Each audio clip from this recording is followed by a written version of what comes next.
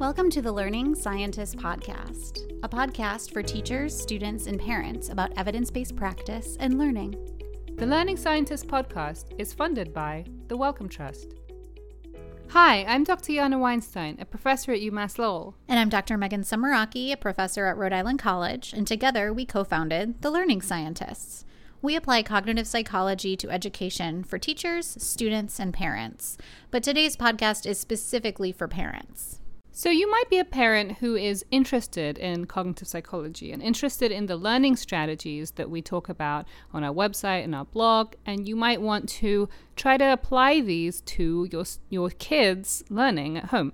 Or alternatively, you might be a parent whose child is at a school that is implementing some of these strategies, perhaps in the homeworks or in the classroom, and your children will be bringing home some work that utilizes these strategies. And so regardless of whether you're from these two perspectives, I think you'll find our podcast interesting, and we'll talk about it from both of those perspectives. And in this podcast, we're going to be talking about spaced practice and retrieval practice, because these are the two that are most widely applicable to children of many different ages and a lot of different subjects. They also happen to have, at least from our perspective, the most evidence from psychology suggesting that they're effective, relatively so compared to some of the other strategies that we know are also effective. And then finally, we actually think that they're the most applicable in terms of parents trying to encourage their children to utilize them at home, even if this isn't something that's going on already in your child's school. So briefly, spaced practice is this idea of spacing out learning over time. So spacing can be either through different homeworks where you're revisiting older material, or even just spacing studying opportunities at home over time. And retrieval practice is all about bringing information to mind. So if your child is taking any sort of practice tests or quizzes, or just trying to write or sketch everything they know from their own memory, that's retrieval practice. We're going to talk about spaced practice first. The idea of spaced practice is going to be basically the opposite to cramming. If you have children who have been studying for any quizzes or exams at school, you may find that their pattern of studying tends to be that they kind of put it off until the quiz gets very close and then spend a few hours or more studying for it, if that, or maybe they don't. But if they do study, then often that tends to be very, very close to when the quiz or exam is happening. And what that leads to is that they may do okay on that quiz because they just looked over the information very recently. But then once that quiz is over, they forget the information very rapidly. And when they have another quiz that builds on that one or brings back some of the material, like a big exam as well, they have to redo that cramming all over again. And what we're trying to encourage is the opposite of that, which is spacing out studying opportunities for a few days, weeks, or even months before an upcoming quiz or exam. And so the students or the children will get repetition of the information spaced out over time. And what that leads to is better retention of the information in the long run. So if your child's teacher is someone who's trying to implement spaced practice with the kids in their classroom, you're likely to see homework that has a lot of older material in addition to newer material. So in other words, your child might be bringing home assignments that require them to work on material that has been taught maybe a week, maybe 2 weeks, maybe even a month ago. You're going to see these topics pop up in homework over and over again. And this is actually a really good thing. The students do better when they space out the practice with the different topics over time. And so even if you're seeing the same topics crop up over and over, and your child is starting to do really well with those topics or seems to have mastered it, that's not a waste of the child's time. That's actually a really good thing in terms of long-term, more durable learning. If, on the other hand, the school that your child goes to isn't implementing this spacing strategy right now, you could still help by doing it at home. This could be done with formal exercises where you get your children to do some additional, maybe math problems. And then what you would do is that you would, instead of taking what they're learning right now, you might grab something that they were studying a month ago and see if they can still do similar problems. Now, you might not want to give your child additional homework, so more realistically, you may want to just have a conversation with your children about something that they learned a while back. And so what you're doing by doing that is giving them an opportunity to think about something that they learned previously again, rather than just forgetting it and moving on to the next topic.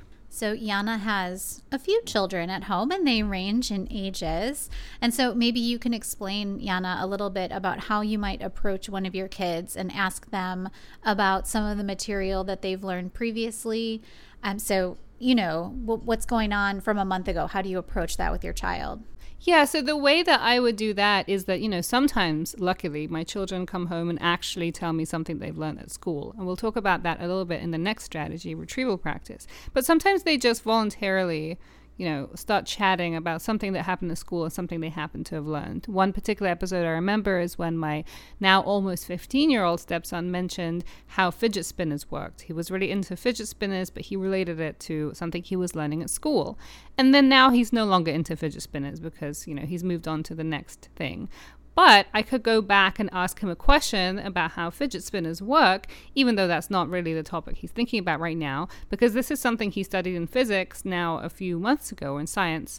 And if he can go back and think about it again, maybe this isn't a concept that he's practiced for a little while, but thinking about it again now, a few weeks or months later, will help refresh that in his memory. And I think one of the important things to keep in mind is that, as a parent, we're not necessarily going to know every single thing our child is learning. Some of this stuff, it's been a very long time since we've learned. And so I certainly don't remember everything that there is to know about the French Revolution and, a lot of different topics.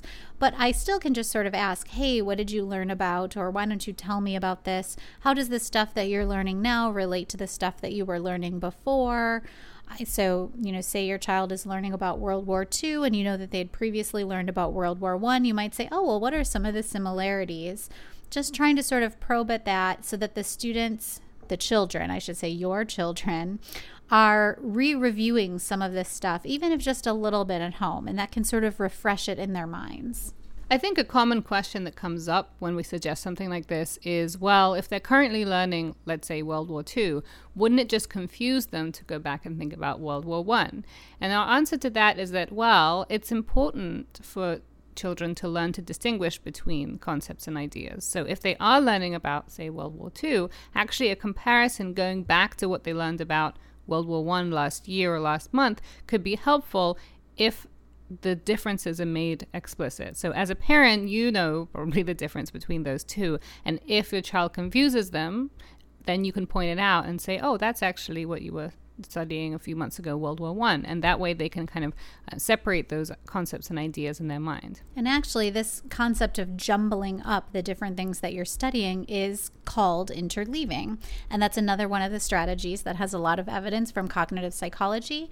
And in the laboratory, we can tease apart the differences between spaced practice and interleaving and figure out how they separately affect learning.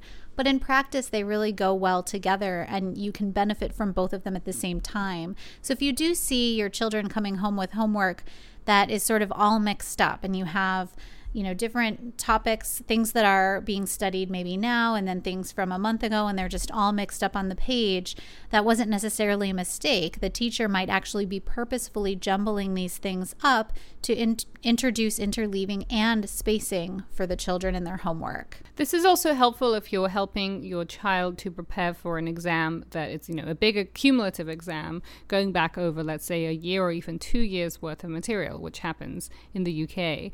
And in that case, you might want to help your child to develop a schedule of studying that's going to allow them to somewhat interleave or go back and forth between related topics so that they connect them rather than just, focusing on one topic for a really long time and then going to another connected topic, but later. So you might want to study related things together or in sequence to make sure that that the children know the difference between the two. Yeah, and this brings up one final recommendation related to spacing. For kids that are older, so maybe high school or secondary school, right? Is that what it's called in the UK? Very good. So high school, secondary school.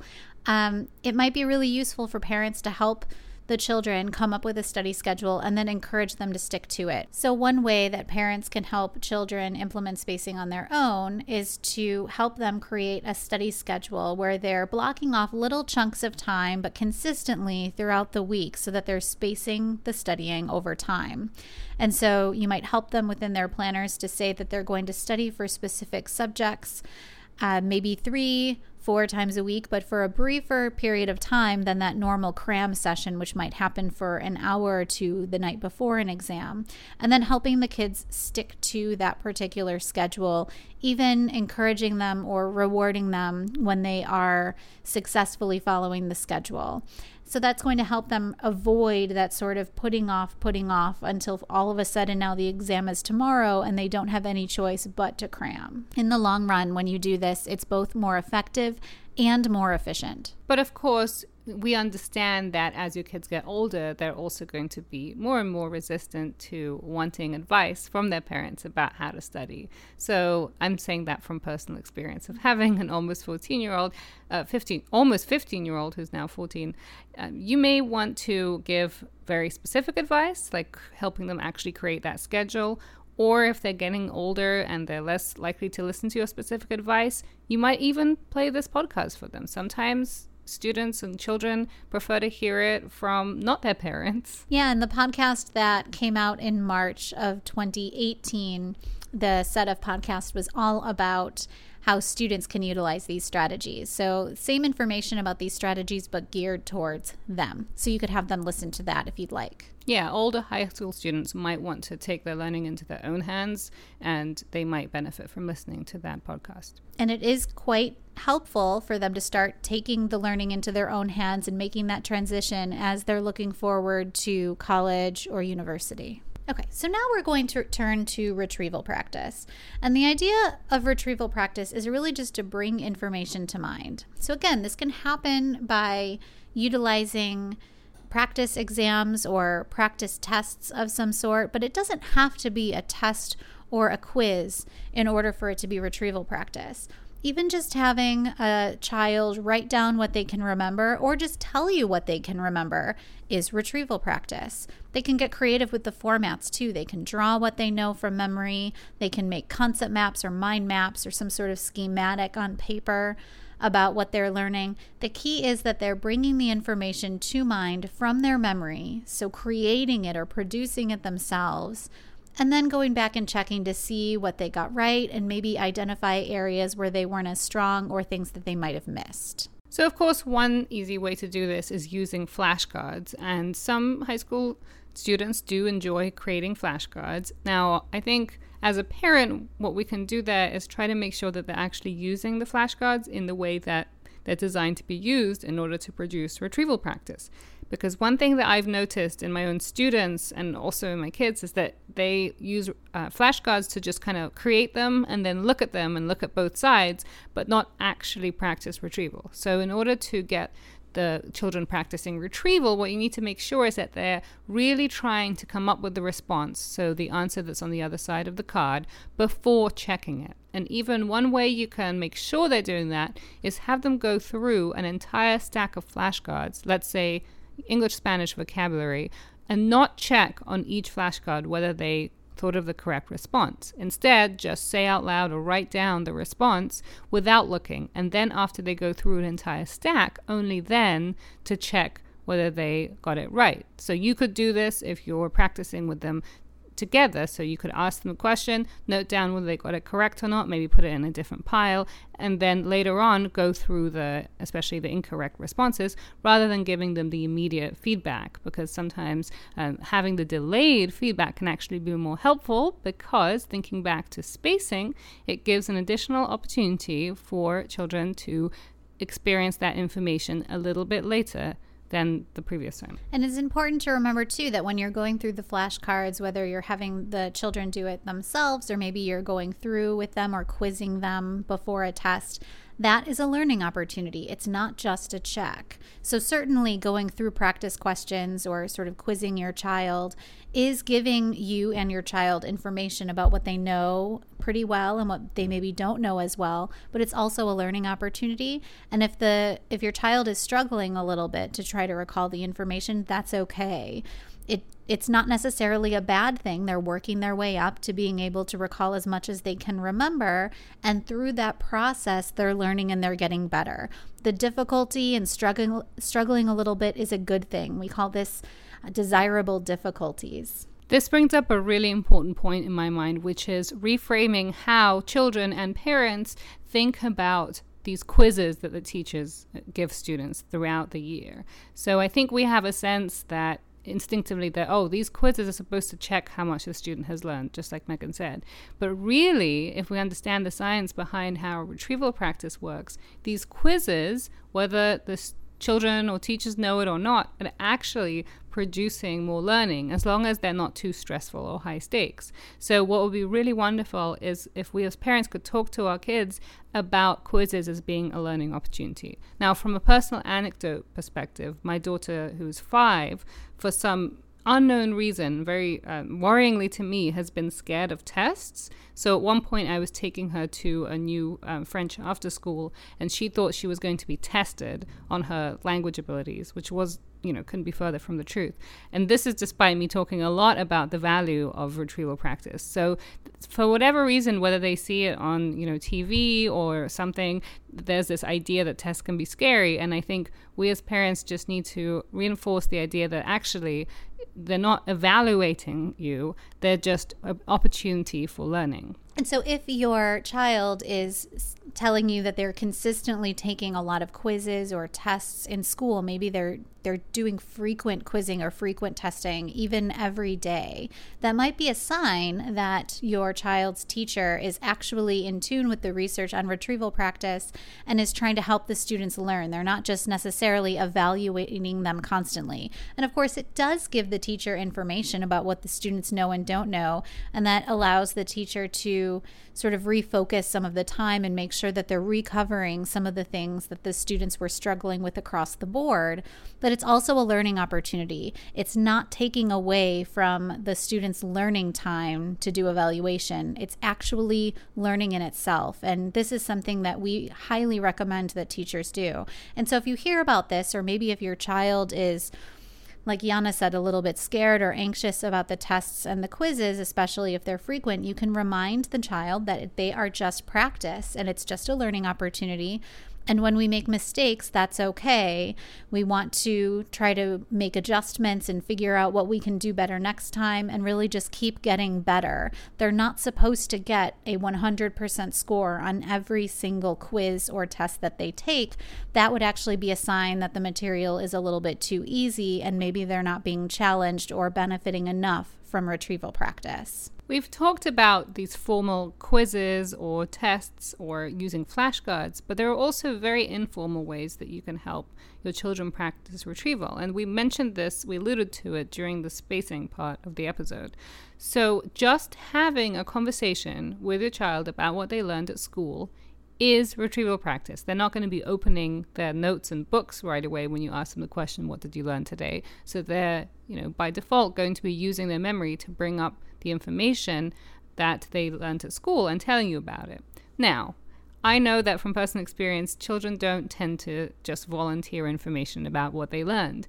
And I've been seeing floating around on the internet, this is not science, but just a meme, a list of questions that you could ask your child instead of saying, what did you do at school today? And I've actually tried some of those, and I found it very, very helpful, at least with my 5-year-old, because she does end up telling me what she learned, but she just doesn't realize that that's what I'm asking her. So I might ask her, what was the most interesting thing that happened at school today? Or what was something that made you happy? Or what did you do, for one of your friends or whatever? And then as part of her story, she'll say, well, we were learning about, gravity, and then, this thing happened, right? So it will happen spontaneously. And you might say, oh, what is gravity? Tell me a little bit more about that. And you don't necessarily, as the parent, need to know everything that there is to know about that particular topic in order for the child to give you some information. And even if their recall of the information isn't fully complete, or even if they seem a little bit confused about something, that's okay. They're still learning. And if it seems like there is a gap or something that they're not quite grasping and they think that they should,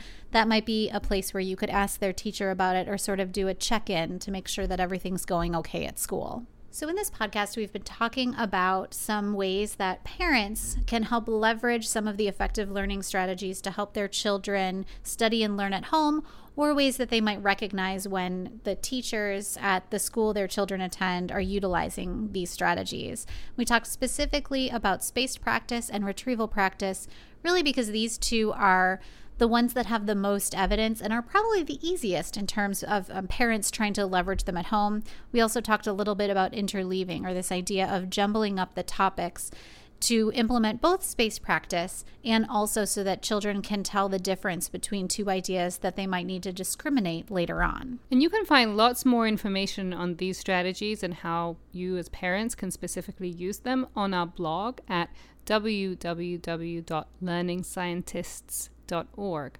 We'll also link to some relevant blog posts in the podcast show notes. And if you are a parent of a child who's a little bit older and is doing some independent studying, you might consider checking out the downloadable materials on our website. Those might help your child figure out how they can study at home. Thank you for listening. Bye. The Learning Scientists podcast is funded by the Wellcome Trust.